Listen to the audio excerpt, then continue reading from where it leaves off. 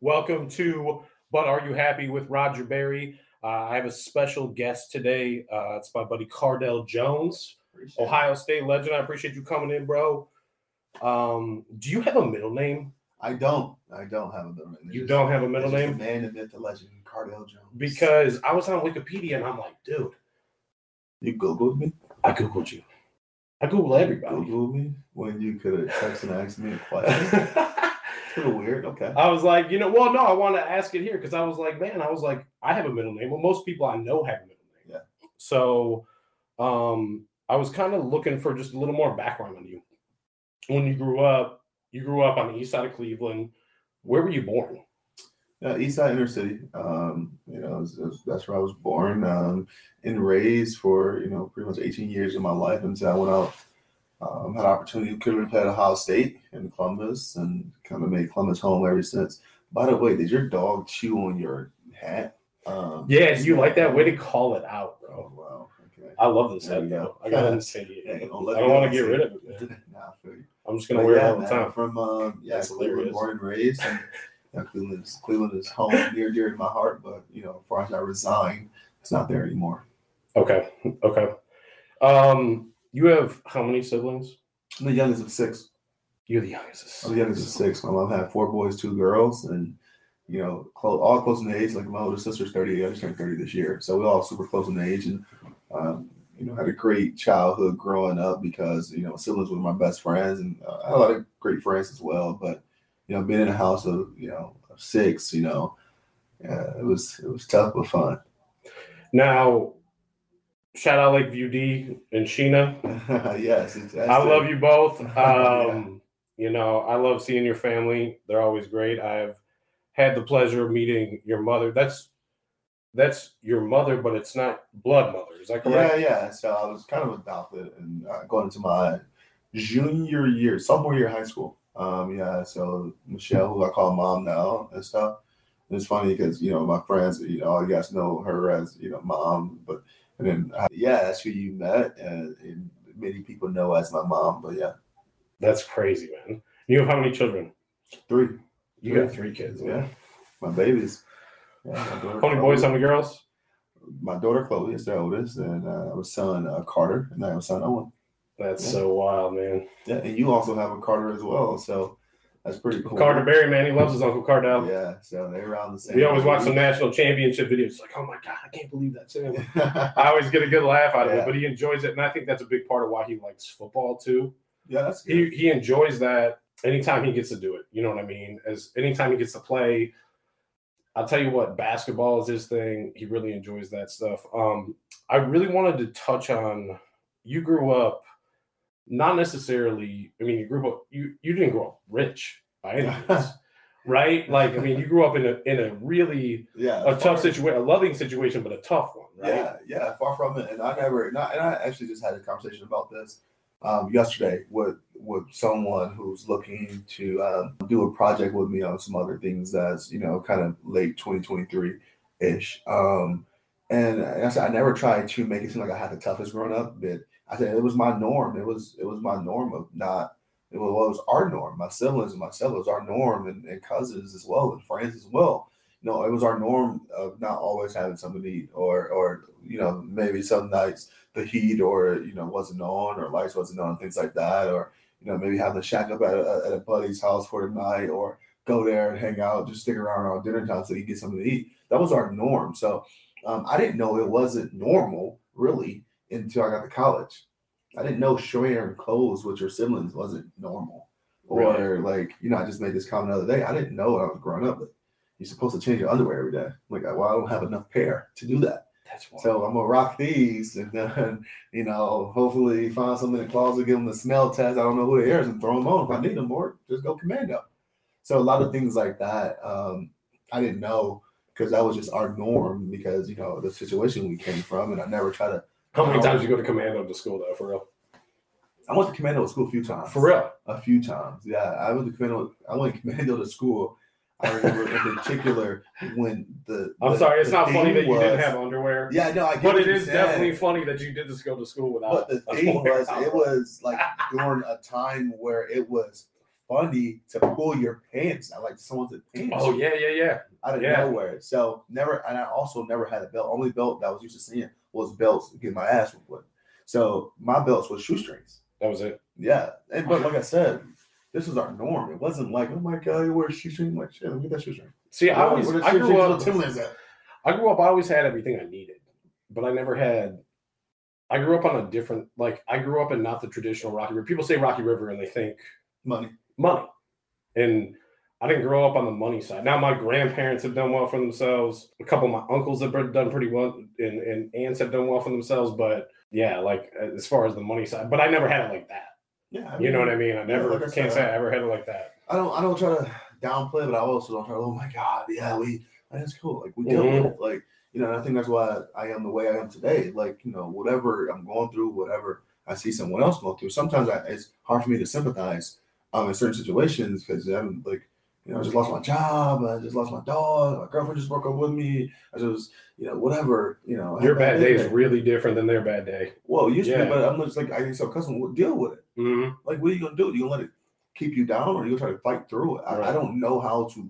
And I'm starting to run into this with my kids, and clearly they can't comprehend, just deal with it yet. Right. But I'm trying to find ways. So okay, guys. So let's reevaluate. That's it.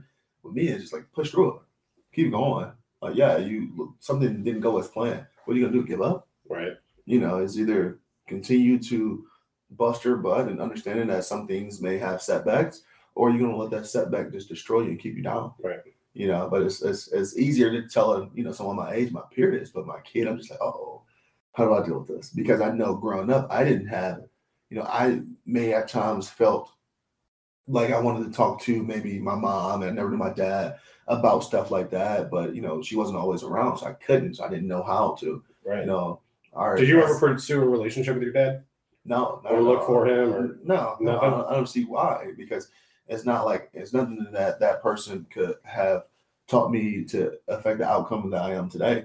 I think with my personality, even though we don't have the greatest relationship, I think some of the values that I learned from her and that she installed from us, as far as toughness and some of the things like that, has a bigger impact on me versus if a dad was around. I mean, my birth mom, I was lucky. I said all the time, even with my mom Michelle, that I had my mom and dad in one person, so I didn't have to get conflicting issues or conflicting values and things like that. Or mom say no, run to dad say no, run to mom. I didn't have that luxury, so I looked at it as a blessing in disguise, because all these values that she was teaching me, they were teaching me right. at separate times, kind of shaped me to who I am today. And I also had great father figures and uncles and little league coaches and high school coaches as well. So still right or wrong way to parent, in my opinion, when it comes to certain things, clearly.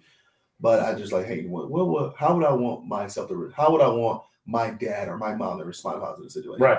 It's like my daughter come to me about something, or come to me about something when it comes to struggling or needing something. Like, how would I want a dad to respond to me if that was me 15, 20 years ago? So that's how I kind of approach it, man. So, all right. So you grew up on the East Side. Now, did you have a choice when you went to high school, or was it like, hey, this is what you got, bro? You had a choice. But I knew I wanted to go to Glenville all my life. Well, technically Ginn Academy, which is a school that our high school coach at Tech and Senior started. So I was like going to Glenville, but I know I wanted to play sports for Glenville. I know what it meant to my community. I know what it meant to me personally, and seeing all the great players before me. And I could probably, when I was Carter's age, that I was going to Glenville games and watching some of the great players, Troy Smith, Tegan Jr., Dante Whitner, and Pierre Lewis, all these guys.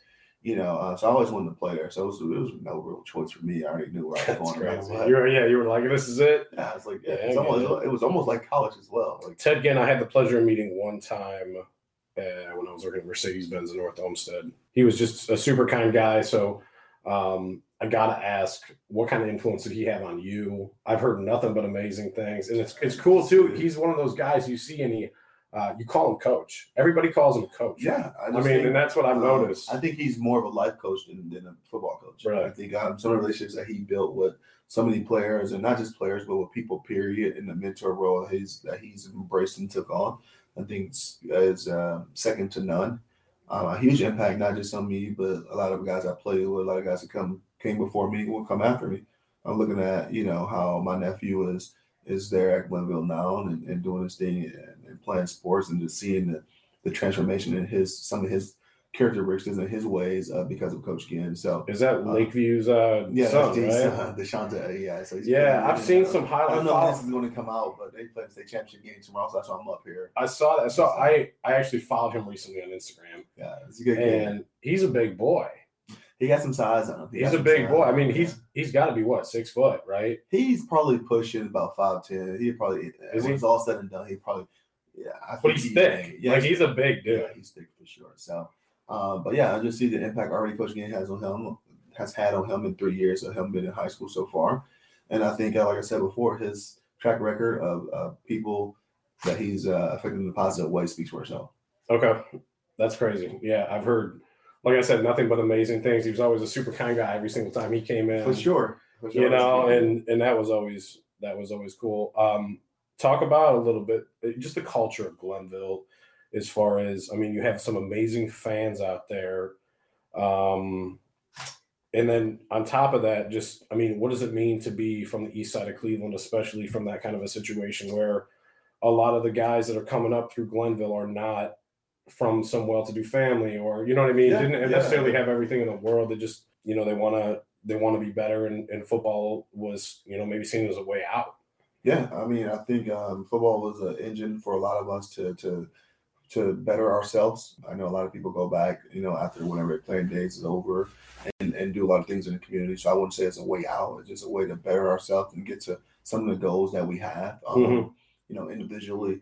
But I think it just means a lot. And I had this talk with my nephew this week. I said, guys, you guys got an opportunity to win a state championship, and, you know, the first one in Glenville football history.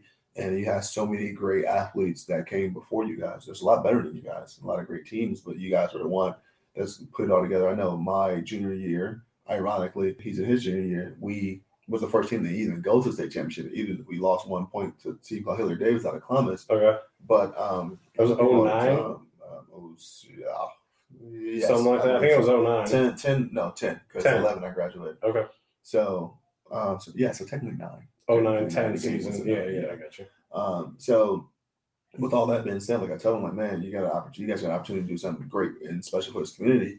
And I just remember the feeling and the support of the community when we just went. We still had a parade after we lost because of the support and what it meant to everybody, and just the livelihood of the community and everybody coming together. You have so many guys that play and from all different parts of the city when it comes to just that individual area that come together to try to do something special, and that's to ultimately win a state championship. And it's the same thing now, right, with these guys. And, you know, I was just watching videos of his social media. They get a police escort to Canton. I remember sitting in those seats, and he's actually sitting in the exact same seat I sat at. First seat to the left of the front of the bus, and recording everything. And I'm just like, dude, I feel like I'm there. And I tell the people all the time, I say, I remember every play from my state championship game in high school.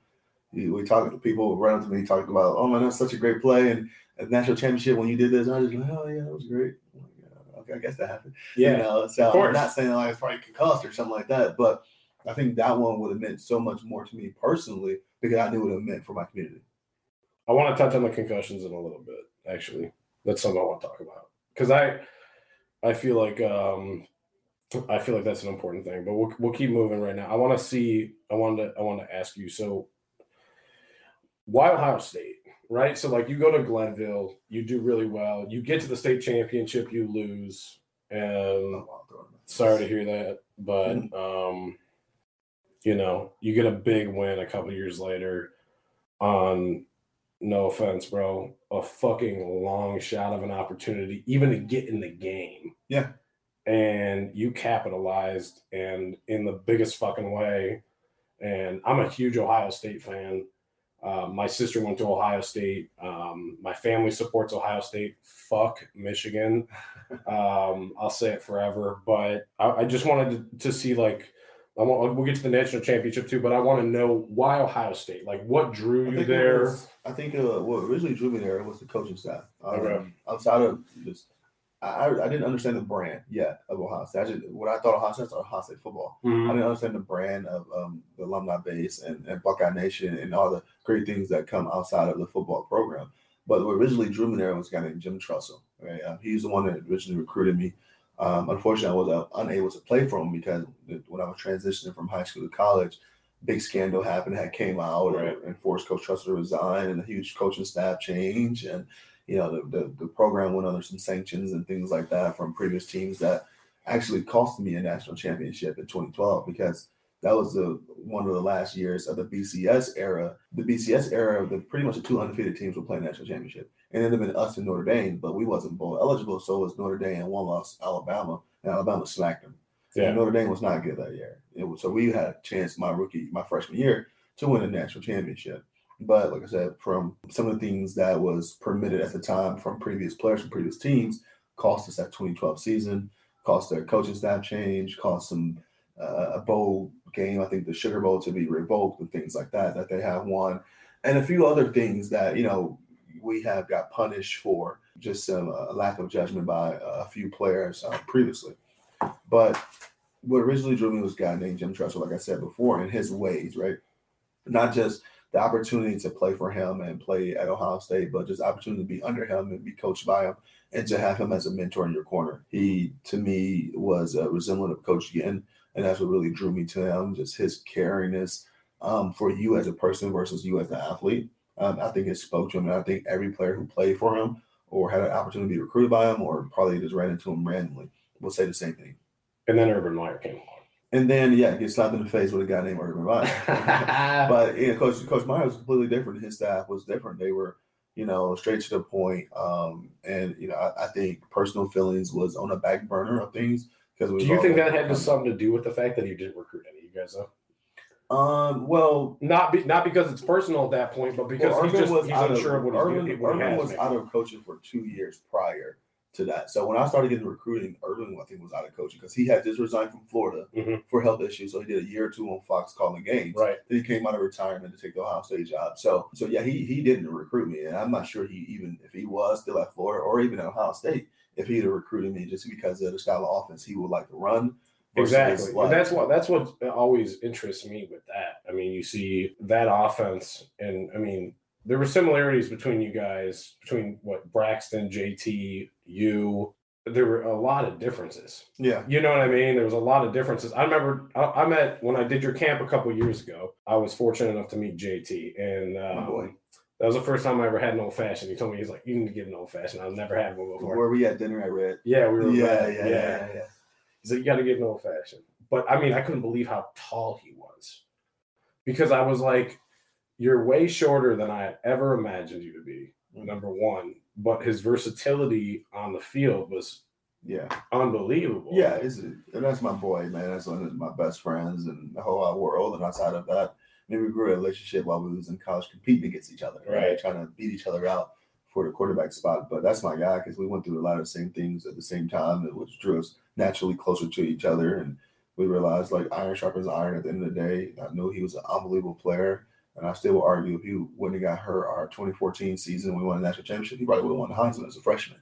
He was a stud, dude. Yeah. He was a fucking stud. Shout out JT Barrett. Yeah, he has every record at Ohio State. Yeah, he's a good dude. Quarterback. So, yeah, clearly. And then they had some great ones before him and after him. So, but, just another guy that, that's just relatable when it comes to a lot of things, when it comes to some of the things that we're trying to do in life personally, personal goals and team goals. So he's killing it right now with the Lions and loving it. And I would imagine he's going to have an opportunity to coach college football here soon because the guy who recruited him, Tom Herman, just got the job at FAU. And then I don't know how long JT's contract is with the Lions, but I would imagine Tom Herman's going to come calling for JT Barrett as a coaching job at FAU. He's a smart guy too. That's the other thing. When you speak with him, it's so apparent that it's like it's extremely apparent right away that you're not talking to somebody who is dumb or who is about necessarily an unintelligent conversation. You know what I mean? It's not that he's not, like straight like that all the time. He knows how to have a good time, it seems like, but you could tell he's smart. Yeah, for sure. Which is super cool. So here's a question to you redshirted your first year. Mm-hmm. And then what year was the national championship? What year my sophomore year. So you're third year in college. All right, so you're a sophomore. Braxton Miller starting? So going into that season, Braxton Miller was the guy. Right. And then me and JT was actually battling for the backup spot. And to my understanding, and this is, I guess it had to be verified with coaches, but to my understanding, to the team's understanding, that we was going into spring ball. We just had lost in the Orange Bowl versus Clemson. Our backup quarterback guy, Kenny Guy, who's coaching at Arkansas right now, receivers, just graduated. So now we're looking for a backup. So me and JT's going into his redshirt freshman year. I'm going into my redshirt sophomore year. We go, we under the impression that we battle for the backup spot in spring. And clearly the winner will go into camp as the backup, and we start preparing for the season. Right. So I win the job in the spring. I beat him out, performance, and I beat him out. I'm the backup quarterback going into fall camp. Mm-hmm. Whatever. We going into fall camp, I had no clue that they decided to open up the competition again. And with that mix of things starting to happen, I don't know what they saw. Did you slack when you knew? I don't think so. I just, you know what I'm saying? Like, dude, like when you had that mindset of like, hey, I wasn't his guy, and it wasn't like I was not doing good in fall camp. I just think I wasn't his guy. I wasn't Urban's guy that he recruited. I got you to be the guy that's if Braxton go down or God that makes sense. The following year. So he decided to open it back up, which I had no knowledge of. I was competing and still working for a job, even though I still think my performance would have been just as successful if I knew that or not. But for some other reason, and then like we're going through camp, and then Braxton goes down. Now it goes from we're looking from a new backup to a new quarterback. Right. And out of nowhere, JT started getting more reps than me. And I'm just like, you got to be kidding me. Of course. Are you guys same? Are you guys same? I'm a year older. So you're hot about this. Right? Yeah. So not that no love lost for JT, but you're hot about this, of course. For sure. I'd be hot too. Extremely pissed. And then I'm just like, everything I worked so hard for is like slipping out of my hands with no control. Right. Because I didn't do, to my understanding, it was never a talk, sat down, hey, Cardale, this is what we're thinking now. It was nothing. It was just, let me just slide my guy in there. Right. It's one of those type of situations. So I'm just like, you got to be kidding me. So whatever, still kind of going through camp, and then, getting ready for our first game of the season versus Navy in Maryland. Our coach, Tom Herman at the time, tells us, hey, stay ready. Tell me stay ready. You just need to stay ready, blah, blah, blah. JT's not the starter. And I'm thinking I'm going to get an opportunity to play. Of course. And I'm thinking it's going to be a blowout. Mm-hmm. I didn't think we was going to struggle the way we struggle. But I'm just like, okay, well, clearly when you're not putting up points at the offense, who do they look at? The problem quarterback. Of course. So I'm just like, I'm about to get a chance. Like, this is about to be it. Nothing happened. We win the game. I'm kind of bummed out in the locker room. Whatever, we won though. Next week, I forgot who we played. Because you're used to playing. You're used to competing. Sitting on the bench for you is for just sure. Not for sure. I mean, that's got to be a real tough thing. Yeah, even up until that point, yeah. I thought I was, not being ready for a backup spot. Well, was already being ready for a backup spot because Braxton was going to be the guy if he didn't get hurt. So mentally, from you, you're dealing with this every day. You're going home. How are you dealing with this outside of? I think having conversations. I think I just blocked out a lot of people because I was getting so many stupid text messages from people from back home, as far as Cleveland, and people were like, "Oh, how did you let a freshman take his spot?" and blah blah blah, and all this other stuff. And I'm just like, they don't understand it, right? They don't understand it, and that just comes from the typical fan outside looking in, right? Right. And don't understand how much that decision comes into effect of so many different things that's out of my control, and it's not always just about your play and your ability. So go to the second game of the season, we play Virginia Tech at home, and they come in and smoke us. They come in and manhandle us. And we were sacked 8 times. I think JT threw maybe 2 or 3 interceptions, and offenses looked bad. And during that game, as we looking bad, I know I'm about to get a chance. Nothing. So I get hot. I'm hot even more. Now we lost at home. Right. Season over. This is the first year of college football playoff. Oh, you're done. You're done. Season is over. You lost the game already. You're done. Second game of the season, you're done. And then I forgot who we played third game of the season. Cincinnati. Jesus Christ, I remember all that. We got and crushed them. We set the school record in total offense. I get some mop-up duty, nothing crazy. And then we started to get into Big Ten play. And then I think it was like maybe our 4th or 5th Big Ten game when you saw the emergence of JT Barrett. Right. When he just started to go out and have 400 passes and 150, 200 rushing a game, 4 touchdowns and 2 touchdowns, killing it, right? And I remember before the first big game like that he had, I told our coaches, like, hey, I'm thinking about transferring at the end of the season. I said, I get it. You guys are keep praising me in practice, how well I'm playing, how well I'm getting a defense, how well I'm doing all this other crap, but I'm not getting no significant burn. And it's not like he's out there killing it. It wasn't a shot at JT. It's like, you guys are praising me. I know I'm doing well. I know I'm performing right at a high level. I'm going against Joey Bosa, Durant, Grant, Tyler Spot, all these great guys every day. I'm holding my own with Atlanta Misfits, the scout team in the backup sometime. Imagine what I can do with some guys. It is your redshirt freshman year. True freshman year, and I tweeted that. You tweeted. You already knew what I was going to ask. You've been asked a million times, and I know, but I got to ask. You send the tweet, whatever. You're probably fucking around, hanging out with the boys. No, I was actually doing homework that you didn't want to do or some shit. I was actually finishing up with a class that I got my exam grades back, and I got a B+. And the crazy story about it is that it was my freshman year, and it was time to get ready to apply for a school, so your major. Right. And I wanted to apply for the Fisher Business School, and you have to, their minimum GPA had to be 3.5.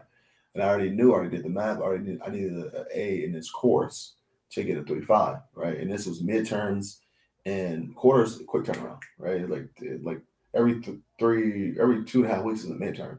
So it was at the midterm point, which if I didn't get an A in this midterm, I pretty much have to, on my final, pretty much have to get everyone right to have an A in the course total, right? So I already had everything mapped out. So I was really banking on getting a high A. So I had a little slack in the finals if I didn't get a high enough A to wrap off an A in the course, right?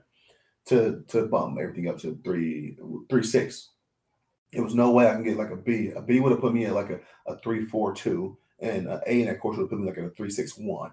So it was crazy. It was no in between. It was no in between for me to apply for Fisher. Yeah. So I got a B in this class, and then as I'm like, it was the point of the class where TAs, the professor wasn't there, the TA was getting out the exams. So I look at them, going through it quickly before I go to my next class and stuff. I look at it, and it was 2 answers marked wrong, but they were right. It was like, I don't know if he couldn't read my writing or what the case, but I wanted to argue it with him. And clearly a lot of people going up to the TA after class. I ain't got time. I got to get to the class. I'm pissed. So I'm just like, I'll get to it later. Look up office hours. The professor didn't have office hours that day, so I'm pissed. I'm like, whatever. Like, that's when I tweeted it. So I tweeted it out because I got a grade I know I shouldn't have got on the exam. And then after I tweeted out, needless to say. Show the tweet. You got to show the tweet. Needless to say, after the tweet, all my professors had it out for me, and they started intentionally making my life hell the rest of my freshman year. I believe it. That was fucking hilarious. Oh, man. And then you went to a hospital, and you this is my favorite story personally. Oh my god, this is my favorite story without a doubt. Not so wait. This is my favorite story, and I'm just gonna say this selfishly. This interview's about you, but this is my favorite, not just because you beat it. This child had cancer. Is that correct? Man, Jared was a good kid. First and foremost, the story is deeper than that. A guy named Zach Smith, who was our receiver coach at the time. I was up at the facility late night, and I was watching film on Alabama, so I was getting ready to play. And I think it's like freaking almost like 11:30. Okay. And I'm watching film. The only one there. I'm thinking I'm the only one there. I'm getting ready to leave now, and Zach is coming. A couple of coaches are finishing up too, and they're walking out. I was like, "Yeah, where you going?" So I'm heading home now. I've been here all day. Right. So, hey, I'm going up to this hospital. You might come and meet this kid from his family. He's going through a tough time. And Jared had like this really bad heart issue. And I don't know exactly. I never got the courage to understand what he was going through. Yeah. But it was some major things. And, yeah, for sure. Why not? I'm like, I don't have class the next day until like noon. I didn't. The next day, I didn't have class until noon. So I'm not going to sleep in. I'm good. We get up there and get a chance to meet the family. And Jared was getting ready to have a major procedure. And he had a lot of family in town, come be with him and support him all through his life. He's been going through these open heart surgeries and issues and stuff. So at this point, Jared was like at least 15 or 16 years old, right? So, we talking crap and talking about video games. I don't know how it came up. And then he had the NCAA 14 or 12, I think it was, whatever the last one was, but I was on it. For real. Buckeye. So now this is before you're getting even paid to be on. Which is some bullshit. We'll get on that. That's some bullshit. This is way before all this stuff. Yeah. And so he said, "You want to play?" I said, "Yeah, I'll play." And I like play video games. Like I play, like football games and Call of Duty and shooting games. That's what I play. So we turn it on. We talking a little crap, and his family. Oh yeah, this is about to be fun. And I'm looking at them like, "Hey, you guys expect me to let him win?" I'm looking at him. It's like, "Oh no, he's pretty good." So he picks Georgia, and Ohio State. Fuck Georgia. I'll be the first one to say it, man. But listen, we'll leave it at that. But fuck Georgia. Jared takes the opening kickoff to the house only. Oh, for real? So they're like, yeah, I told you he was good. I told you. I'm like, okay. No, just went out and smoked. That's a Ted Ginn Jr. Yeah, but I just went out and stuff going on there. Destroyed him. So, yeah, but what I was saying was somebody tweeted the score. It was like Cardale Jones beat this kid at the hospital. Destroyed him. Fucking 95-3. And Cardale tweets back. It says, no, it was actually, I beat him 98-3. Is that what it was? Yeah, I smoked it. But no, I think he had like 30. Or 98-7. Yeah, something like that. But a lot. Try to score 100. Yeah, I've done that. I used to run my brother up all the time when I play. Yeah, I would try to. Like, it wasn't just like a matter of like. Speaking of Madden, you mentioned my brother already. Actually, like we play Madden online. And I'm home and stuff, and he thought his son Deshante could beat me too. So they both playing over there trying to play me. I beat them like 90-something-20. What level are you playing? Oh Madden. Oh, okay. That's all I play. Yeah. So okay, we go through all this. JT, okay, JT, you're on the sideline. JT's hurt. Okay, and you get the call, 12. Bring that little arm of yours over here. We're gonna see what you got, right? Well, I didn't think it was that serious until they brought out the cards because JT been banged up a little bit a few times that year, and one in particular I think it was Penn State where he came out of play or two or something like that. And so I'm just thinking, okay, let me get in. Let me make sure I catch the snap because it's gonna be run play. It's not gonna they're gonna be like, hey, let's go back and drop back and throw the ball. Then I ran the card. I'm like, oh snap! I gotta finish this game. So that's what it kicked in. That feeling didn't really kick in until the next drive. I think I think it was on third down, so we got stopped on third down. I think the next play, and then on the sideline, really been in the headset now. Now we're talking about coverages. I'm just like, oh, it's real. Like we in here now. So but I remember the whole time I was thinking about, is JT okay? What's going on? Is JT okay? Is JT okay? But clearly, God, that's crazy. So you go in the game, and which game is it? The first game that you go in? The first game I started was Wisconsin Big Ten championship game. That's what I thought. Yeah. Okay. So Big Ten champion. That was a big defense, if I remember correctly. It's a good team. It's a good team. We played a really good team. I think they was number one defense statistically in the league at the time. They had a really good running back named Melvin Gordon. That was a Heisman Trophy finalist, Doug Walker Award winner. Melvin Gordon, Denver Broncos. Melvin Gordon. Yeah. Okay. Yeah. So I was fighting against a good team. Then we just showed up that day and kicked some ass, pretty much. And then the next game was Alabama. So what all that craziness? Fuck Alabama too. I'm a serious SEC hater. Nothing wrong with that. And I'm a bigger Michigan hater. I used to all the time, man. We used to have kids in school that would come and look with their Michigan bullshit on. And they're not like from Michigan. Yeah. They may have like a distant tie to Michigan, but they're from Rocky River. You know what I mean? Your parents don't fucking live in Michigan. If they went to Michigan, I get it. I'll never forget that we had this kid named Greg Plachta and this girl named Beatrice Cook. And this, I don't know if it's their whole families or whatever, but these two would show up every year with Michigan shit on. And I'd be sitting there and I'm just like, man, come on. I still see it on Instagram. Like, and they're great people. You know what I mean? It's nothing like that, but fuck Michigan. Well, when I was all growing up, when they siblings or families growing up, Michigan owned Ohio State, those towns. Yeah. So, I got some buddies like that as well. That was seeing the Miami Hurricanes play. Yeah. Like what was that? Willis McGahee and Maurice Claret. So you go through all that. You beat Alabama. Which game is that? College football playoffs. That was the playoff. And the championship was Oregon. Yeah, I love the championship game. I've always enjoyed watching you throw. For the record, I've asked Cardale to throw the ball to me as hard as he can from 20 yards away. He will not do it. Break your face. I would catch the ball. I'll break your face. I mean, that's fine. You don't ever have to throw it at me. I'm just telling you for the record on camera. I said, if you can prove to me you have dental insurance and health insurance, I'll do it.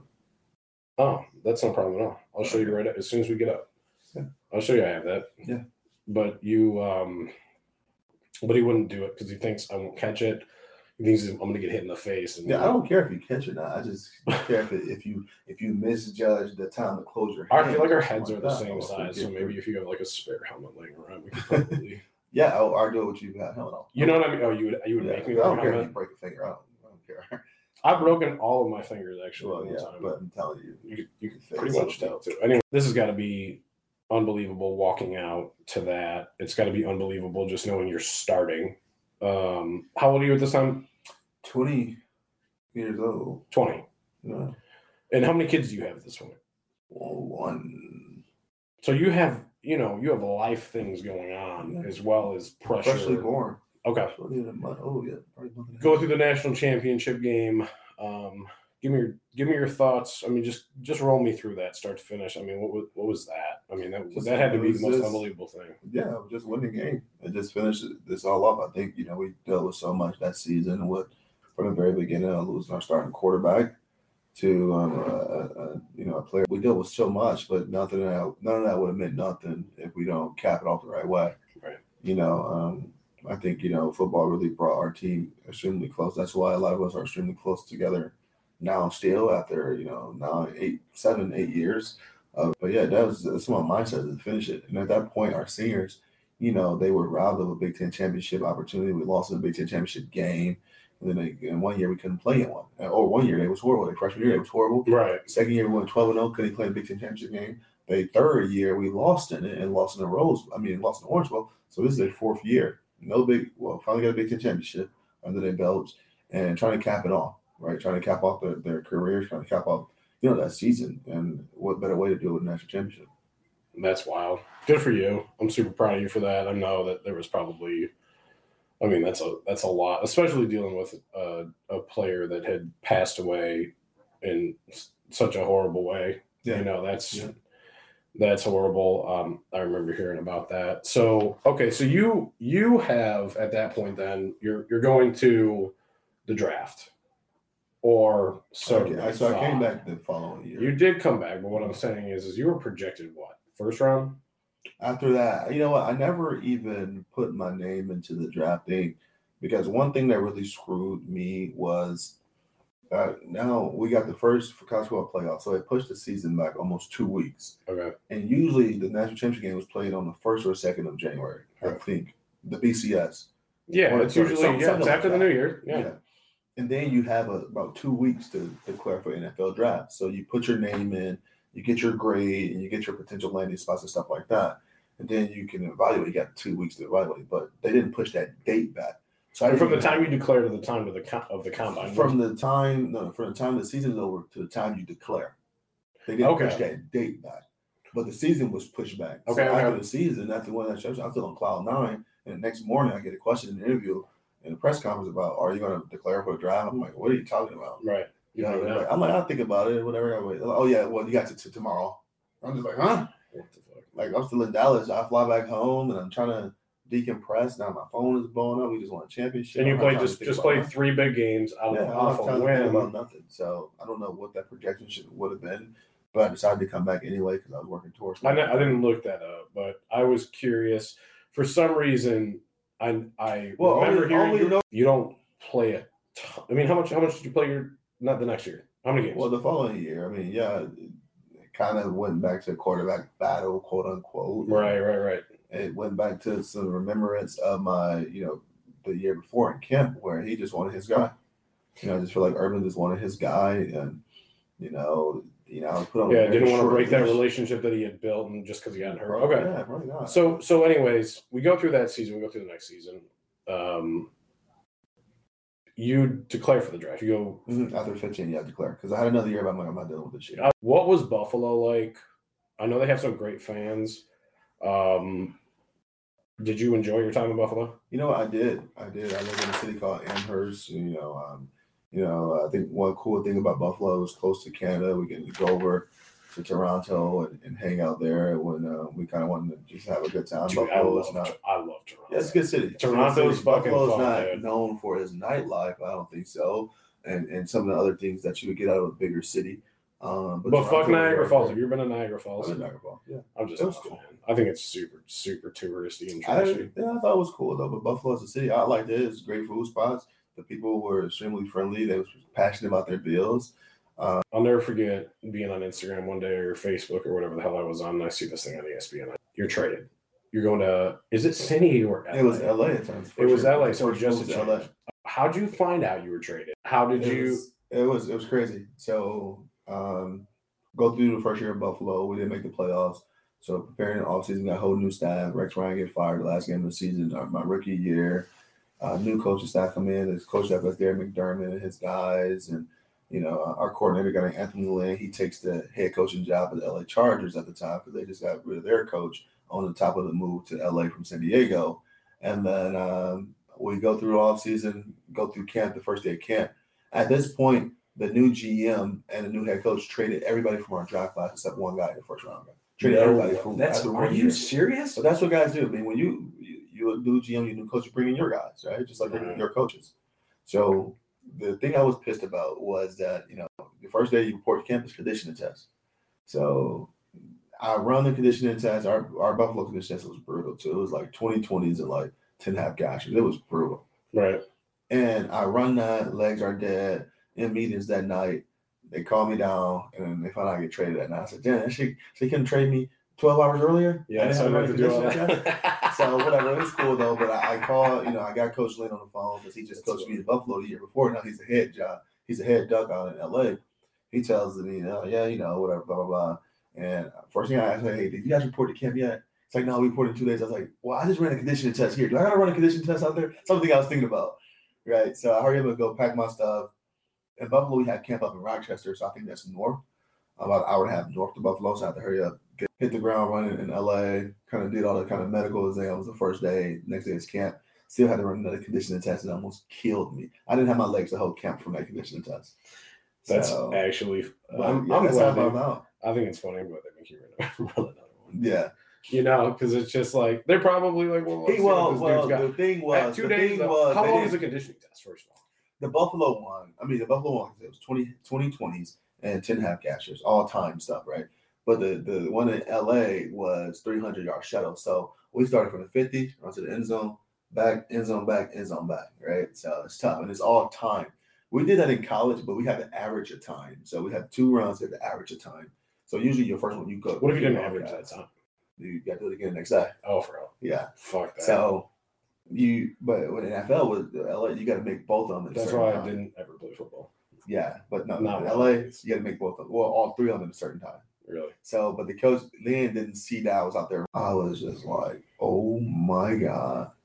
So it was brutal. But yeah, I didn't have my legs. I remember my first play in camp with the Chargers was a naked. So it was a fake to the handoff, and I'm getting ready to be on the move. And I'm coming out the fake, and my legs just died. And I just was wobbling. And I in the midst of throwing a check down because I didn't have time because I knew I was going down. I just fall.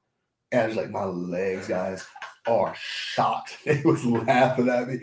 Great first impression. First roll out. I'm just like, oh my God. And it's funny because we look at the plays on film and stuff. I had a touchdown. Like my first play. Everybody's fucking wide open. You just this backside guy who I was kind of peeking at. I already knew it was probably gonna be open. He was screaming in the back of the end zone. I love your story about, was it a preseason pass? I think it was when you were in LA and you were dropping back and you were under pressure and you were backpedaling, if I remember correctly, and you just threw that bitch out for, I don't remember who on the Chargers. You know what I'm talking about? It was a touchdown. It was a tutty. So no doubt it was a tutty. Yeah, for sure. So it wasn't, it was a great throw. It was pretty much. I thought you were fucking with me when we first spoke about it. I was like, no, it was pretty accurate. Yeah, no, we were playing the Saints, and they went to this cover 0 blitz. So the thing about this cover 0 blitz and the protection I had to check to, clearly, if people can picture this, you got 5 offensive linemen, you have your tight end, you have a running back. Right. And they play in man coverage, but usually sometimes the defensive is man coverage. See if the guys are blocking max protection, the guys who guard them in man coverage, they add on the block. So they would blitz themselves. They call it green dogging. So I knew where the free hitter was going to come from. He was going to come from our side with our tight end and running back because he's going to realize they're blocking and he's going to add on. So I was kind of drifting away from knowing the free hitter was going to be to my right, giving my guy Andre. What was that? What's the farthest you've ever thrown a ball? And I've seen 87. How long? 87. Holy fuck! And that's where did you throw it? It's front of end zones. It was no. What location were you? Were you at? I was at the goal line. I was at the goal line. I threw it 100. But were you in Columbus? I was in college. I was in college when I said. Is it true you can throw farther? If you went out to Colorado or something?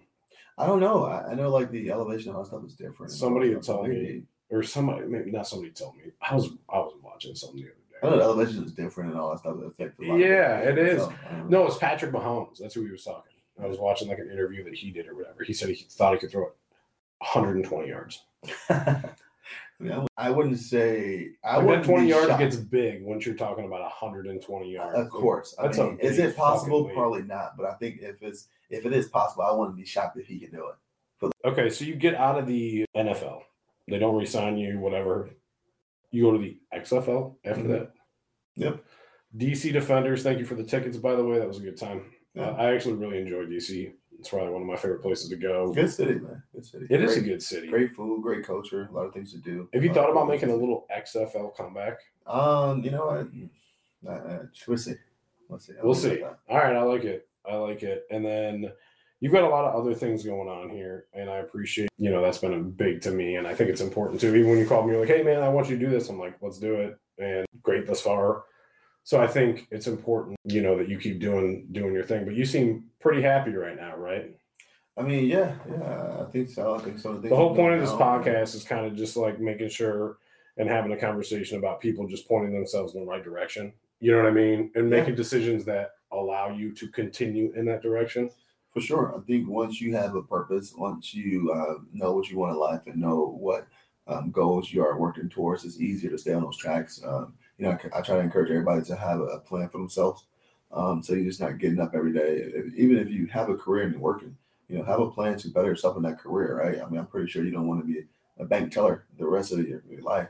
Maybe there's room for growth in management. Maybe there's room for growth in running. I'm not a bank teller, I'm just saying. But I think if you don't have a plan for your life, then I think you just go through the motions. And I just heard this quote yesterday. I totally forgot who it was by, but I think it's that if you don't have a plan for a goal, it's 1,000 different ways to get to that goal, right? So that's not always the best thing, right? I think every day if you set in something, you can say, hey, this is going to help me get to that goal, then do a lot of it. And you say, hey, this is not, then don't do it. I think it's a little easier with athletics because we can think about working out or putting things in our bodies and eating right, stuff like that. You can say, hey, is this cheeseburger going to help me get a step faster or going to help me drop this weight? Probably not. Okay, don't do it. It's all down to the nitty-gritty. Then do it. Yeah, and I think celebrities, athletes, all kinds of different things, work for them, do different fun things with them. But I've seen both sides, where I've seen the loneliness, the sad, the depressed person worth $1 million, tens of millions of dollars. Mm-hmm.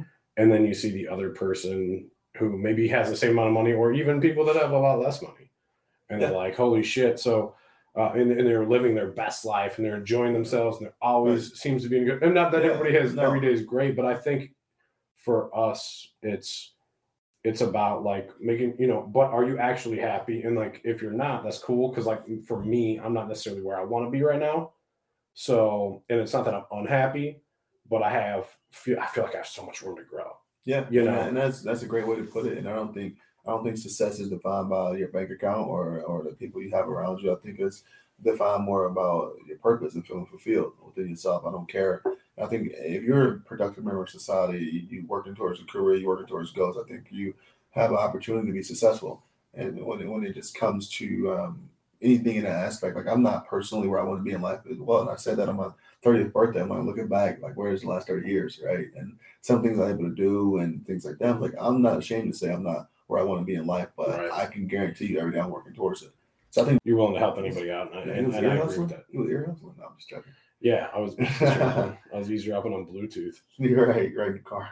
I think that's a really cool thing though, and I think it's helping. There's different ways to help, what I mean. And I think to be somebody with influence, with a platform, to be able to be like, I'm going to help you this way, or I'm going to help you this way, with long-term goals in mind.